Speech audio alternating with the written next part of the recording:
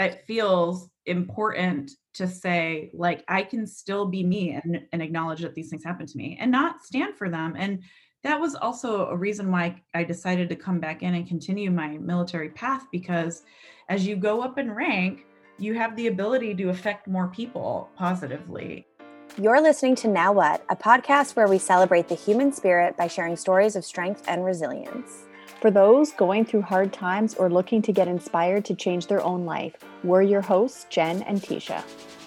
Hi, welcome back to Now What. I'm Jen. And I'm Tisha. We are here today with Anna McKenna, who we met through a Women in Podcasting forum.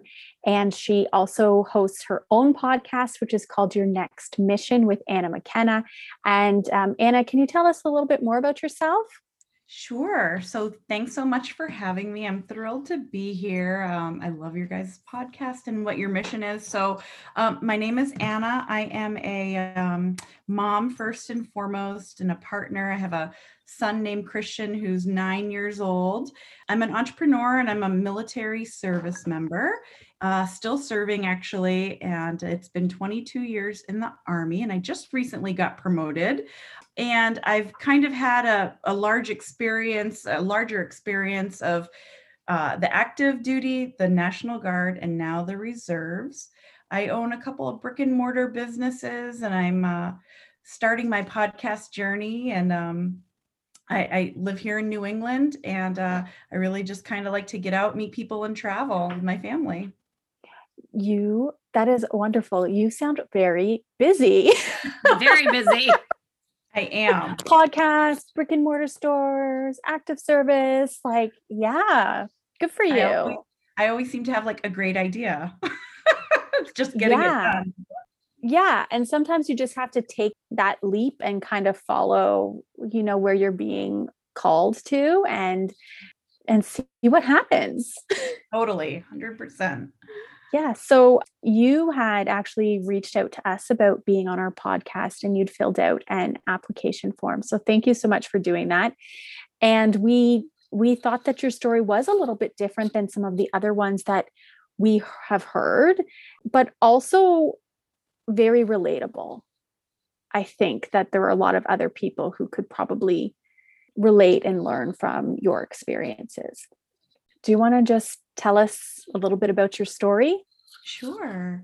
So I came into the Army in 1999, and it's kind of a story that goes through quite a journey of roads less traveled, if you want to call it that. And so I grew up in New Hampshire, went to college in upstate New York, kind of reluctantly fell into ROTC. I was roommates with a girl who was from Brooklyn, and she talked me into doing this class at college called ROTC because you could like camp and rappel. And me being from New Hampshire was kind of like, I mean, that doesn't sound that great. That's kind of what I do, but okay, sure, I'll do it with you. And it was ROTC. And essentially, long story short, my university gave me a full scholarship to do ROTC, and I went into the Army immediately after graduating in 1999. And I started off in the active duty, and I went to airborne school and started my career at Fort Bragg. And shortly before 9/11, I left active duty and returned home to New Hampshire and went into the Army National Guard here in New Hampshire. And pretty soon after that, as we know, the world kind of all shattered for so many of us. Mm-hmm. And in 2003, late 2003, I was deployed to Iraq, where I didn't get home until February of 2005. So I was gone for quite a while. Yeah. By Army trade, I was a logistician, but I kind of got thrown into a transportation unit. And at the time, so I was pretty young, in my mid-20s, I think at the time.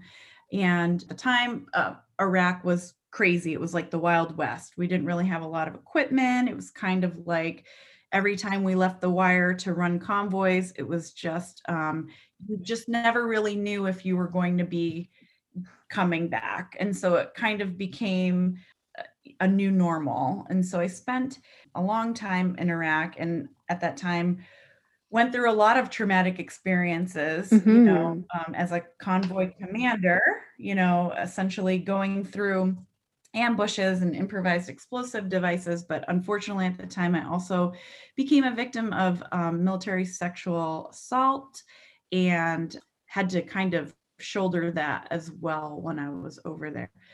Returned home, navigated not one, but two marriages, and kind of started to make my way toward where I am today, where after a lot of therapy and a lot of even taking a knee at some points, to just kind of reflect on where I've been and figure out where I was going. And so it's been a long journey. I'm still serving. I did get out for a few years because I really did need to take a break and just kind of come to grips with where I was at in my personal life. And then I realized that I missed the Army and I came back. And so I'm still serving for at least a few more years, so that I can round out what I think overall has been a pretty good career. So that's kind of like the Cliff Notes version. I just wanted to go back to when you were in Iraq and you were dealing with your job and how insane that and traumatic alone that must have been, but dealing with like a sexual, like, was there any support for you? Were there even any other women there with you? Like how, I'm purely curious what that could even look like. It was a little bit different for me. There were women there. There weren't too many in my unit, but unfortunately I was a platoon leader and an officer in the unit. And so my perpetrator was also a higher ranking officer. And as a leader, I think in the military as a whole, we don't say hardly anything, right? Because our job is to take our subordinates, our peers, and to make sure. But honestly, you compartmentalize things so much when you are in constant threat, and it's just a constant heightened state of being hyper aware and on guard. And so while there were women there, I certainly did not feel comfortable talking to anyone. And frankly, I was responsible for a lot of people. And so I really kind of shelved that. And it wasn't until I got home and I couldn't no longer really run from things. And there was a lot of quiet time in my head where I figured out that I kind of had to navigate some of these things or I wasn't going to be the best version of myself. And so through therapy and through a lot of acknowledging what had happened and some serious introspection, it's been a long journey. I've been home, I think, like 17 years now. And I'm a very resilient person, but there are still times where I feel triggered or just hyper aware. It's kind of funny because I think a lot of combat veterans do have waves of feeling just very much on guard suddenly, very suddenly. Right. I am not a veteran, but I was diagnosed with PTSD, and I really relate to that piece of like that hypervigilance and being on the lookout all of the time for danger. And I agree with you. I am healing and I'm doing so much better than I was, like amazingly better than I was. But it can still come back. Totally. And there could still be, potentially triggers for me. But I think that's kind of what the therapy has helped with a lot, is just almost spreading those instances out and giving me some of the tools that I need to like cope with those triggers. And just as you've said, understanding it, because I didn't understand really what was going on with me at first, except that I was just scared all of the time. Yeah.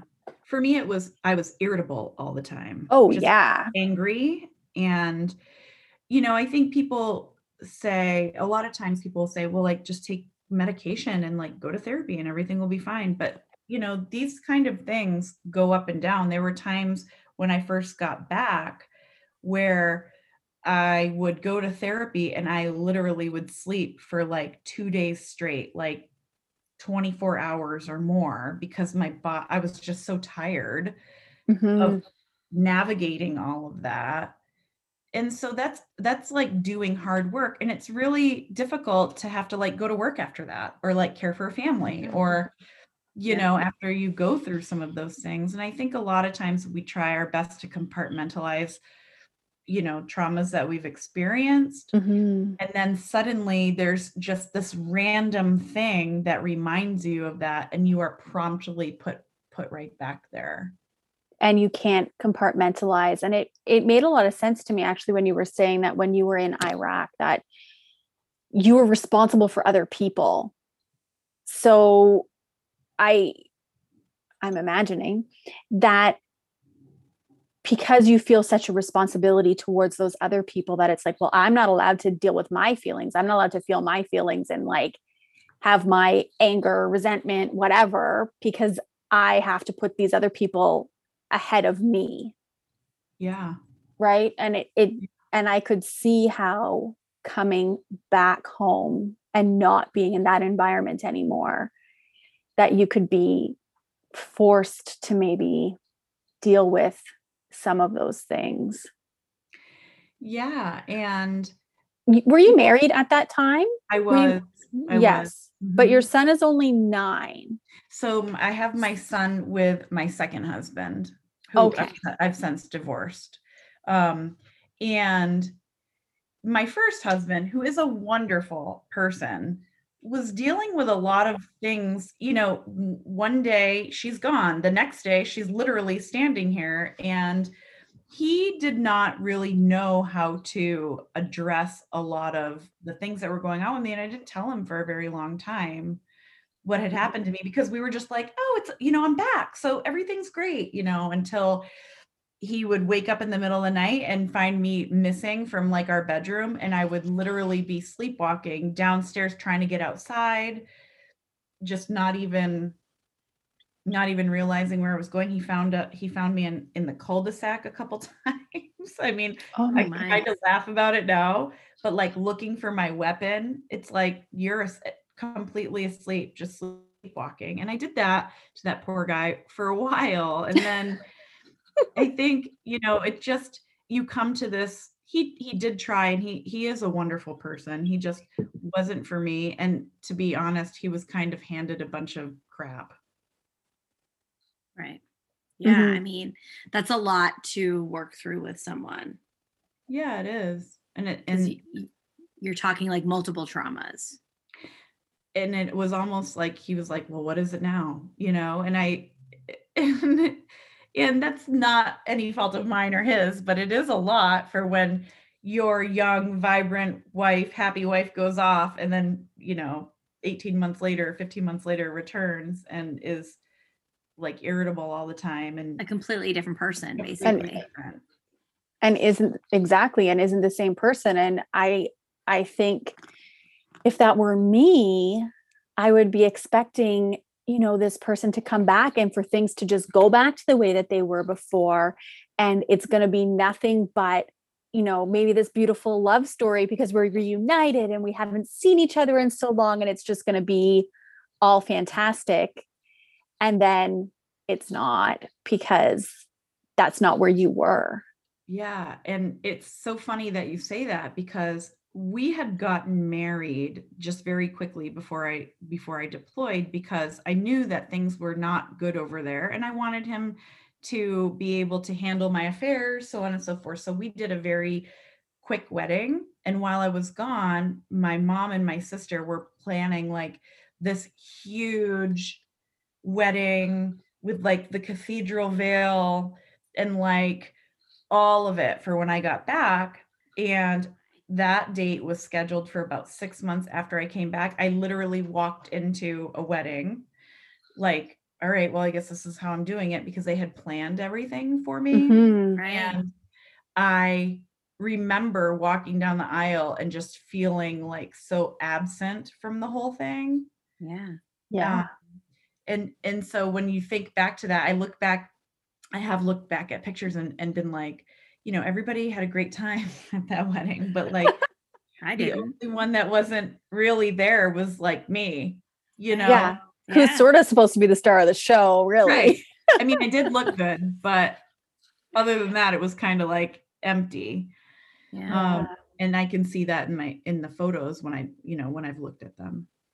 And did Mhm. did anybody else pick up that something was off like on that day? Some of my like close friends, I had 9 bridesmaids. I mean, who does that? Like that's like That's like such a an early huge wedding. Isn't that like such an early 2000s thing to do though? It's like, Huge wedding party. Yeah. yeah, like I would never do that now. So a couple of my good friends knew that I was not myself. And we had spoken about it, but by that time I was already married officially. So it was like, Yeah. well, we might as well just have a party now. And we Yeah. did try, but it's exhausting when one person, wants to go through therapy and like deal with it, kind of. They know they should. That was me. I knew I had to deal with things or I wasn't going to be able to function.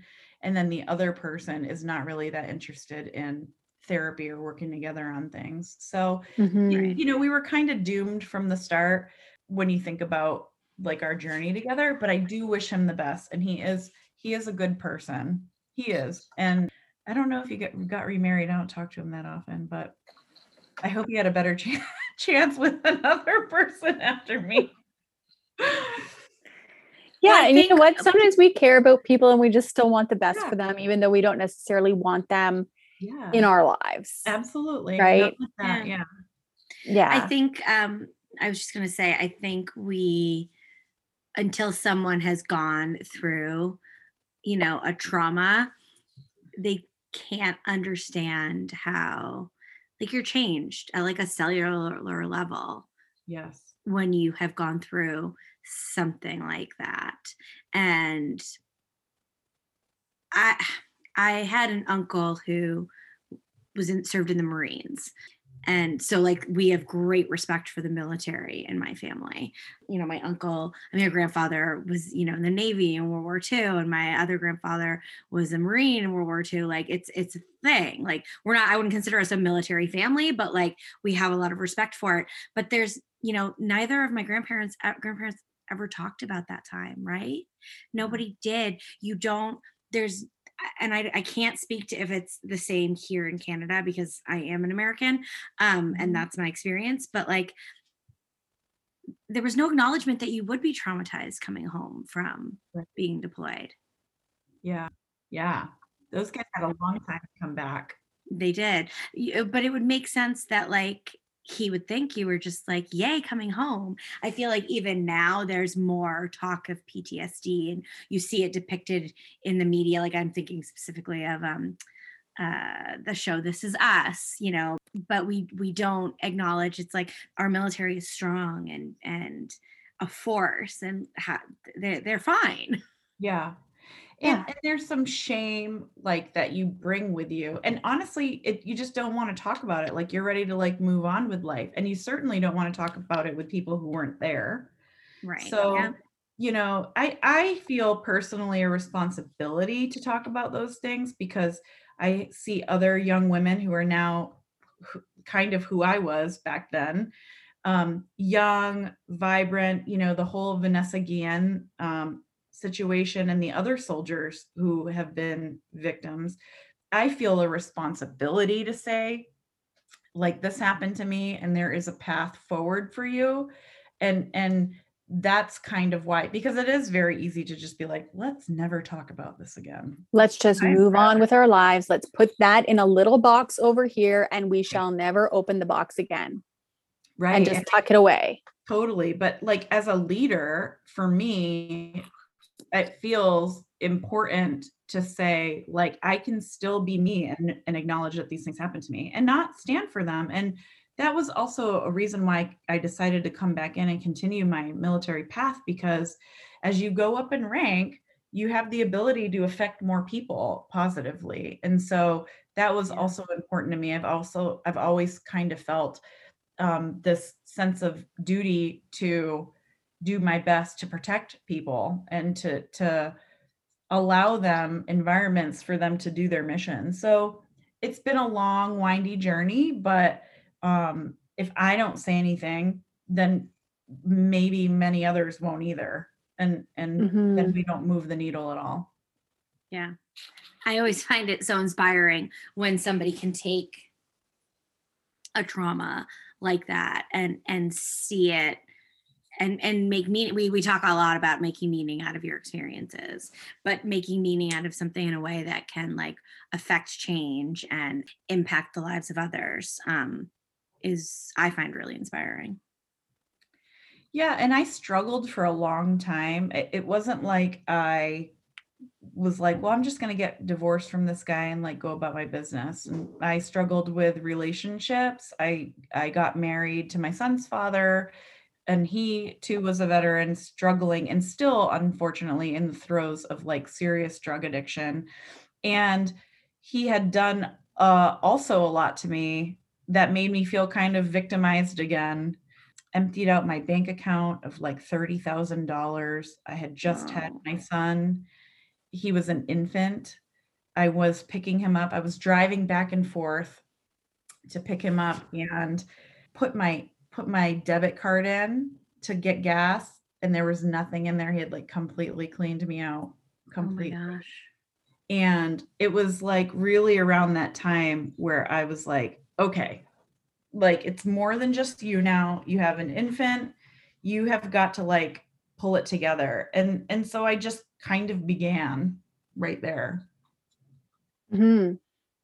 It's funny how our kids can kind of like be an inspiration for things, Totally. you know.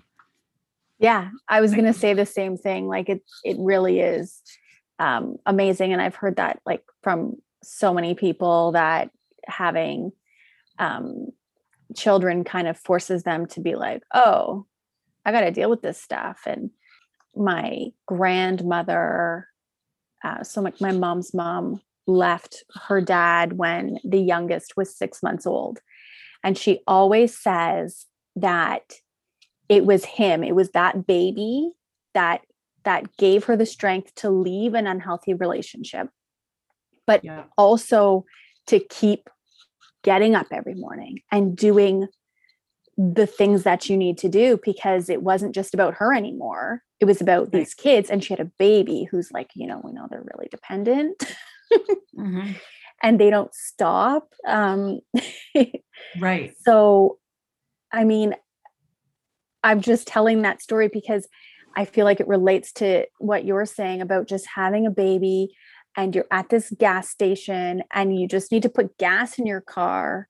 Yeah. And there's no gas. And now it's not just you that's stranded at the gas station. Yeah. It was like, I remember looking at him in the rear view mirror and being like, this is like, we're not doing this anymore. We're not doing this. Yeah. And so that's when you left your second marriage? Yeah. So he and I had been separated for a little bit, and he had managed to empty my bank accounts and do a lot of other really terrible things that put me in a terrible financial position. And I was working. I was like the only one working, which is often how it goes. Yeah. And I had an infant, and it was really, really hard. And then I just kind of like, I remember seeing my son in the back seat, and I had enough gas to get home. And I didn't want to tell my family, who, I had been living with at the time during our separation, about what had happened. And I just brought him inside. I remember it was winter. I brought him inside, and I like just kind of like sketched out a path. And it sounds really stupid now looking back, but I literally just started putting it down on paper, all of the areas that I needed to clean up. And I just began there. And that does not sound stupid. It's like, no, that sounds like, but I feel like anytime you hear anybody who's found any, level of success, that's how it starts. Yeah. And that's what I really try to when I teach and coach other, women, my soldiers, my family, my friends, whomever. I really just tell them, when you're feeling overwhelmed, it just is helpful to sit down and just start writing things down. It doesn't even need to make sense, but you get so much clarity from that, and you don't need to do a big exercise, and it doesn't have to be all woo woo. It's just going to be like, what is the, what that I have to write down and do? And I knew number one was like money. which I think is often the case for a lot of people. It was like, Mhm. clothe my kid and me, and F this guy, and I need to just start getting it together. And I literally started scribbling down on a notebook. Like just different, like were you scribbling down just money or ideas for how you were going to get the money? Like, So I knew that I was working. I had a good job. I had written down, and this is where I kind of start with anybody who needs help. Like it's usually money. It was my health and my wellness. I was like super overweight. I was still carrying baby weight. I just felt I had a thyroid condition. I still have a thyroid condition, but it was like not controlled at all.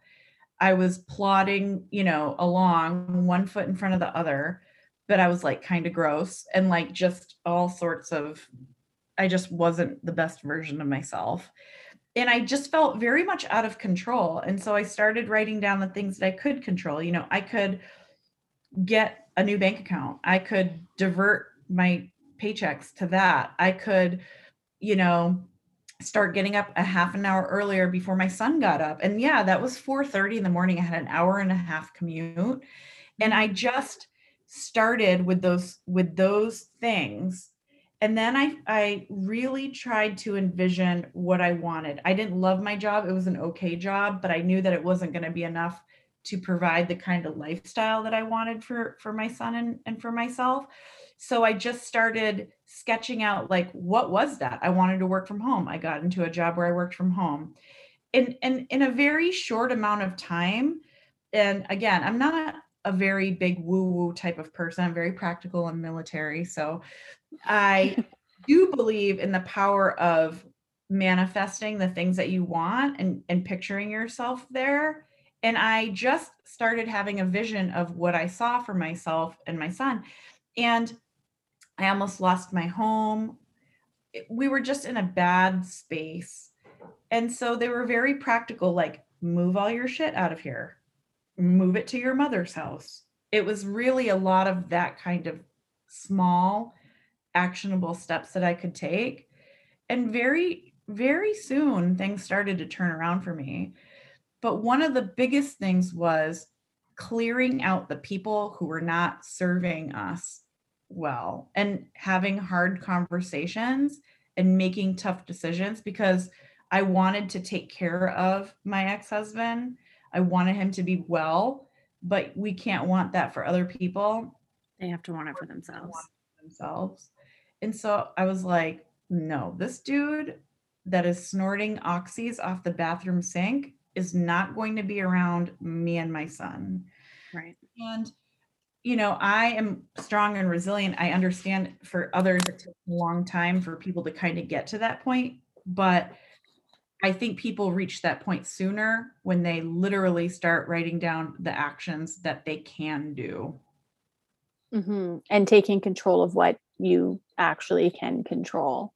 Absolutely. And people say, well, if you're suffering from depression or post-traumatic stress, it's not easy. Right? It's not easy. Sometimes it's just one thing that you're going to do that day. And it's but I think the act of writing it out, because I can't speak to PTSD, but I can speak to depression and anxiety and grief and all of that. And it's very easy to get overwhelmed. Very easy to get overwhelmed. And yeah, totally.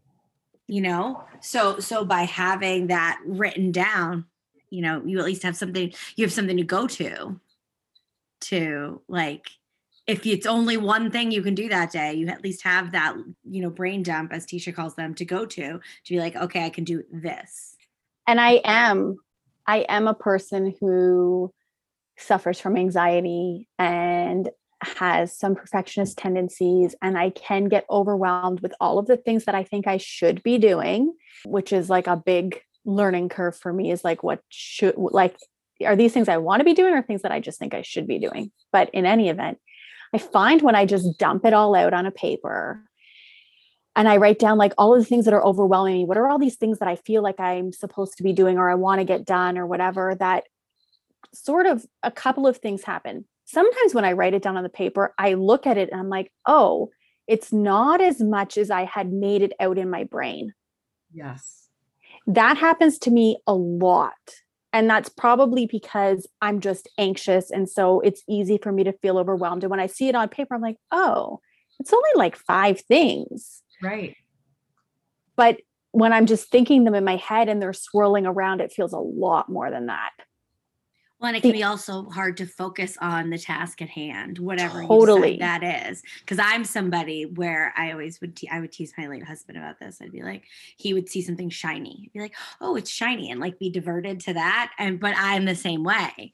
I'll be focusing on whatever it is, paying the bills, and then I'll think of something else. It's like, oh, I should go do that now, and that focus. I think it also helps you to focus. It not only helps you to bring down the 1,000%. Totally. Because sometimes I can look at that list and sometimes it doesn't make me feel better. Sometimes it really is a long list that I've dumped out, but sometimes I can look at it and just be like, okay, actually these couple little things here are only going to take me 5 minutes. Right. Or these couple little things here, like I can do this one right now today, or I can ask someone to help me with this thing. But there is definitely something about just having it on the paper, those actionable steps that you can start planning it a bit better, if that makes sense. And I think a big thing for women is where you can look at it and say, I can task X, Y, and Z out. 100%. We don't do that, I think, as women, but especially as moms. Totally. It's like, yep. We don't have to do it. No one said we don't. did. Yeah. And they kind of imply that we do. Let's be real. That's true. But, there were things that I just put on the paper that did just clear, and I was able to sleep. I felt also when I got it out on my paper, I wasn't like waking up at 3 a.m. thinking about like all these weird things. Like it was out. I knew it was there. I was going to tackle it the next day. Mm-hmm. And so that was really powerful for me. And this is, another thing that I do now when I do feel overwhelmed, either with post-traumatic stress or memories or triggering memories, or if I am feeling like I'm not climbing out of, my hole of overwhelm, I literally take a Sunday and I like just straighten up my stuff.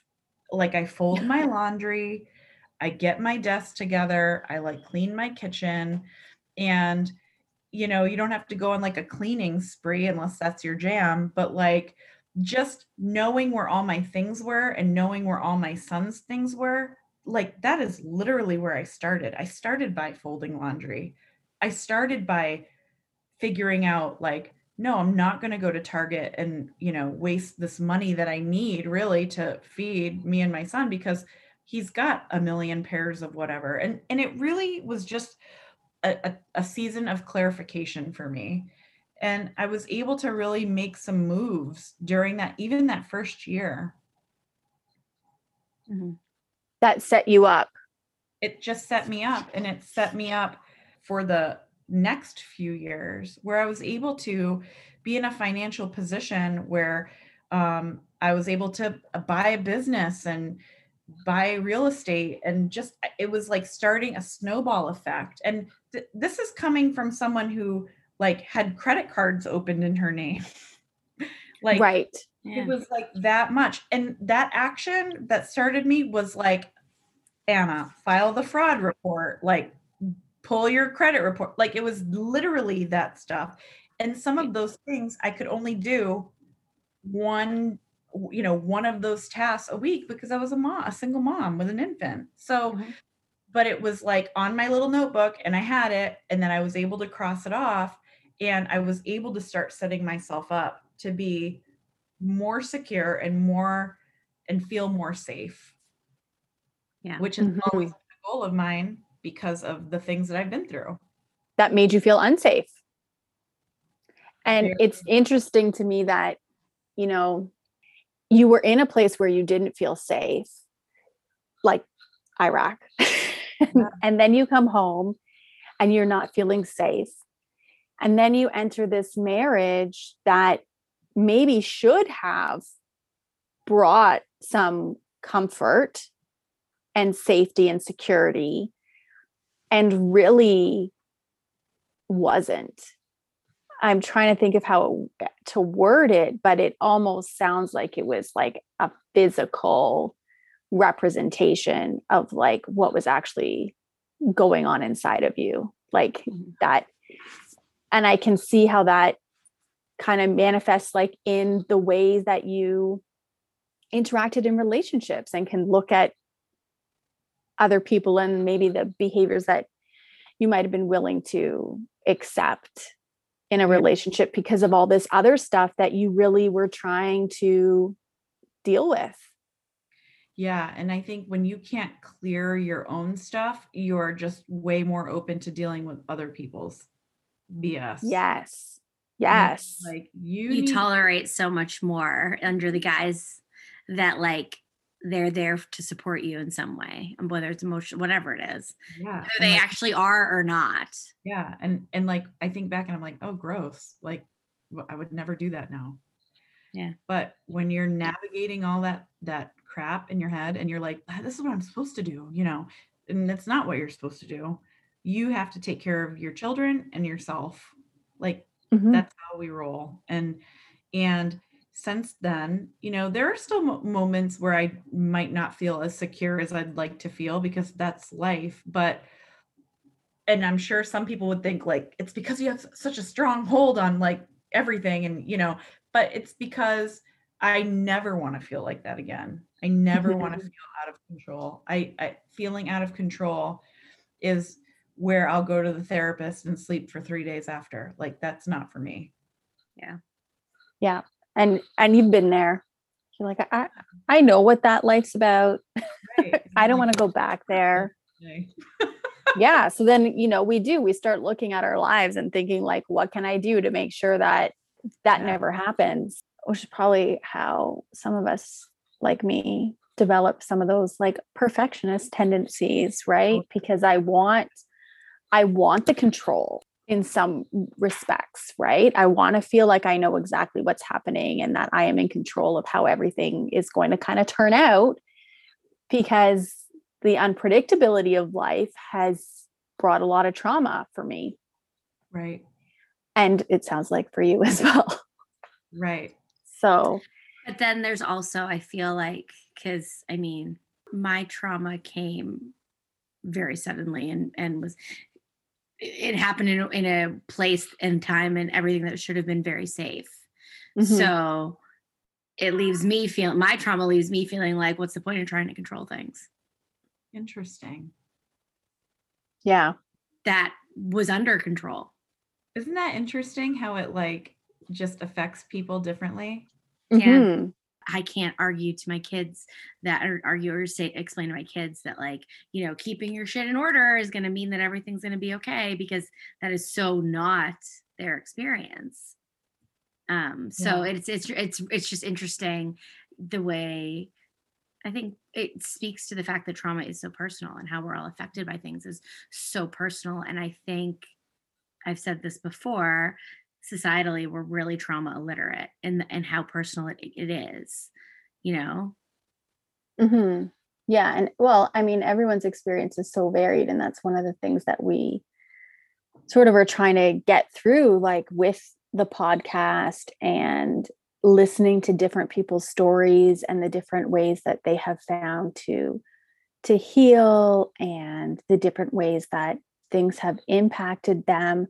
Sometimes it is very personal, but there's often a lot of kind of common threads that are there as well. Yeah. So just like Jen was saying, like I had a lot of childhood trauma, like sort of like I was in survival mode for most of my teens, 20s, like just in survival mode, trying to like get myself to a place that was safe and stable, and like being high achieving, developing some of those like perfectionist tendencies and wanting to be in control of things, because out of a vision for my life that was not the life that I was brought up in. Yeah. And then I achieved that, and was like living in the house, and I had a healthy relationship, and I had a good job, and I had my kids. And then I was diagnosed with cancer, and it hit me like a ton of bricks because I felt like I was in a place of being safe and stable, like Jen was talking about in her case as well. But for me, when that happened, there was part of me that was like, how could you be so stupid to think that you were safe? Oh, really? And you should have known something bad was about to happen, because something bad always happens, because so many bad things have actually happened in my life. And that is, I think, also part of the PTSD for me too, is like, well, yeah, because danger's everywhere. And you should have known that danger was there. And so I'm going to protect you. You know, there's like that little voice inside that's like, I'm going to protect you from all the possible dangers that are out there, and everywhere is dangerous. So it's just interesting that kind of Jen and I had trauma during like a safe and stable period of our lives, and have had different reactions to that. But I think I'm really learning to let go of some of that a little bit, right? Because you can't control everything. But sometimes I think it would be really nice if I could. So now, kind of, where are you and what are you doing now? Like, can you tell us a little bit about the podcast? And Okay, so I'm currently still serving in the reserves. I just got promoted to lieutenant colonel. I'm thrilled about that. It was a long journey. I was planning on retiring, and I got a postcard in the mail in true Army fashion, talking about, talk about throwing a curveball at you like the military does. They said you had to stay until 2023 if I wanted my son to have all of his college benefits. So I'm like, cool. So I'll go for a couple more years. I own for 15 years now. In fact, shortly after I returned from Iraq, I opened a dance studio. And that's what I did before. I was a dancer and a cheerleader, and I was teaching in Boston before I deployed, after I'd gotten out of active duty. And so I own a dance studio. This is our 15th year.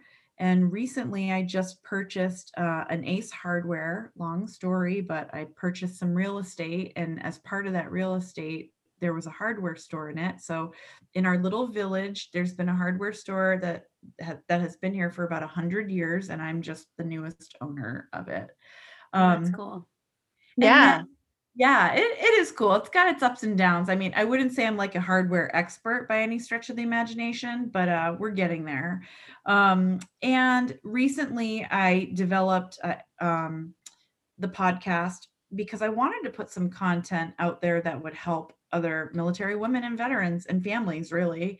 It's really for anyone. I talk a lot about the military in it, but the skills, I always say, they are what they are. Like, they're for anybody. You don't have to be a veteran or a first responder there, or, man or woman. It's just, that's kind of my audience because that's who I am. And I've always just wanted to help other military women like myself kind of get, like I say on my website, like, get their shit together one time. And I think helping others kind of navigate out of, I think my story is a common story with probably different little flares to it for a lot of women. And we care so much for others that we never really get the ball rolling on the things that we want.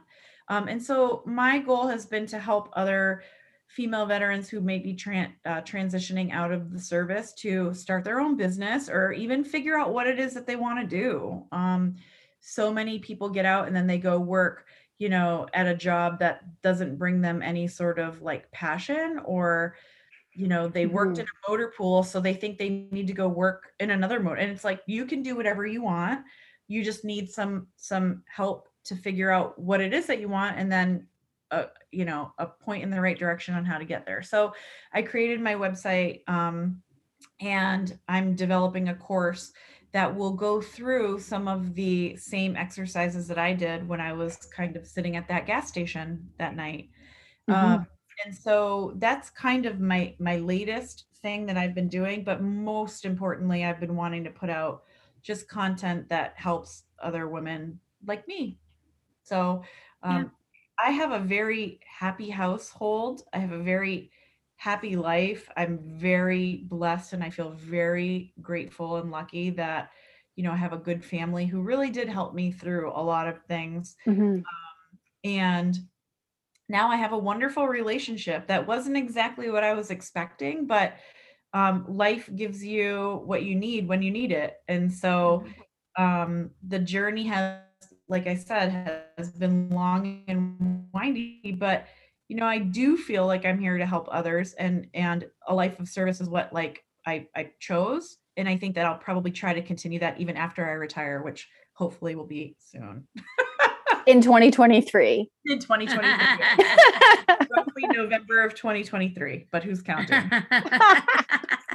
So. What now? Just to clarify for anybody who's listening, like, so what does it mean to be in the reserves? Because you have all of these things, but you're still active. Yeah. Like, what does that mean? So I do my one weekend a month, and I do supposedly 2 weeks a year, but it's not really 1 weekend a month and 2 weeks a year, particularly if you're in leadership positions. So I do a lot. It's like having another part-time job. I do a lot of phone calls. I travel quite a bit. I do training. I go to the field. I help others. And so it's kind of like having another full-time gig. And I'm also a contractor for the New Hampshire National Guard. That's like my full-time job. And I work with military families on everything from finances to homelessness to education and getting jobs. And so I've been doing this kind of work for a long time. And it's just a passion of mine, and it's always been a passion of mine. And I just feel like a lot of people need it. A lot of people need a boost up. And especially now, like the state, I try not to become too dejected at the state of the world sometimes, but women are here to save the world, Yeah. like the more we can empower them, the more women who have money, and who have good careers and solid households and good families, like the reverberating effects of that are just like so impactful. And so that's kind of what I do. And the more boys we raise that support that in women. I always go back to the time that one of our neighbors said to my eldest, I was like using a wrench trying to like lower the basketball hoop or whatever. And he's like, does your mom even know what she's doing? And he goes, my mommy can do anything. Oh, I love that. Yeah. And there's my son, he's biracial. He's got 2 moms raising him. It's really creating a home and a planet, right, that is accepting. And we can do a lot. We just need to kind of give people the right tools to get there. Mm-hmm. And I think what you're doing is really virtuous, like the work that you're doing and the ways in which you're trying to help people. And I'm sure you're making a difference. Thank you. And I'm just very grateful that there are people who are like you, who are out there, who are trying to help people and help families kind of get themselves to, a good place and finding whatever success means for them. It's really virtuous, and especially helping, I think especially that your focus is helping the people that help other people feel safe, right? Yeah. Like those are not, nobody should be left behind, but in my opinion, those are not the people that afford us the liberties that we are able to have living in a democracy. Those are not the people that should be left behind. Yeah.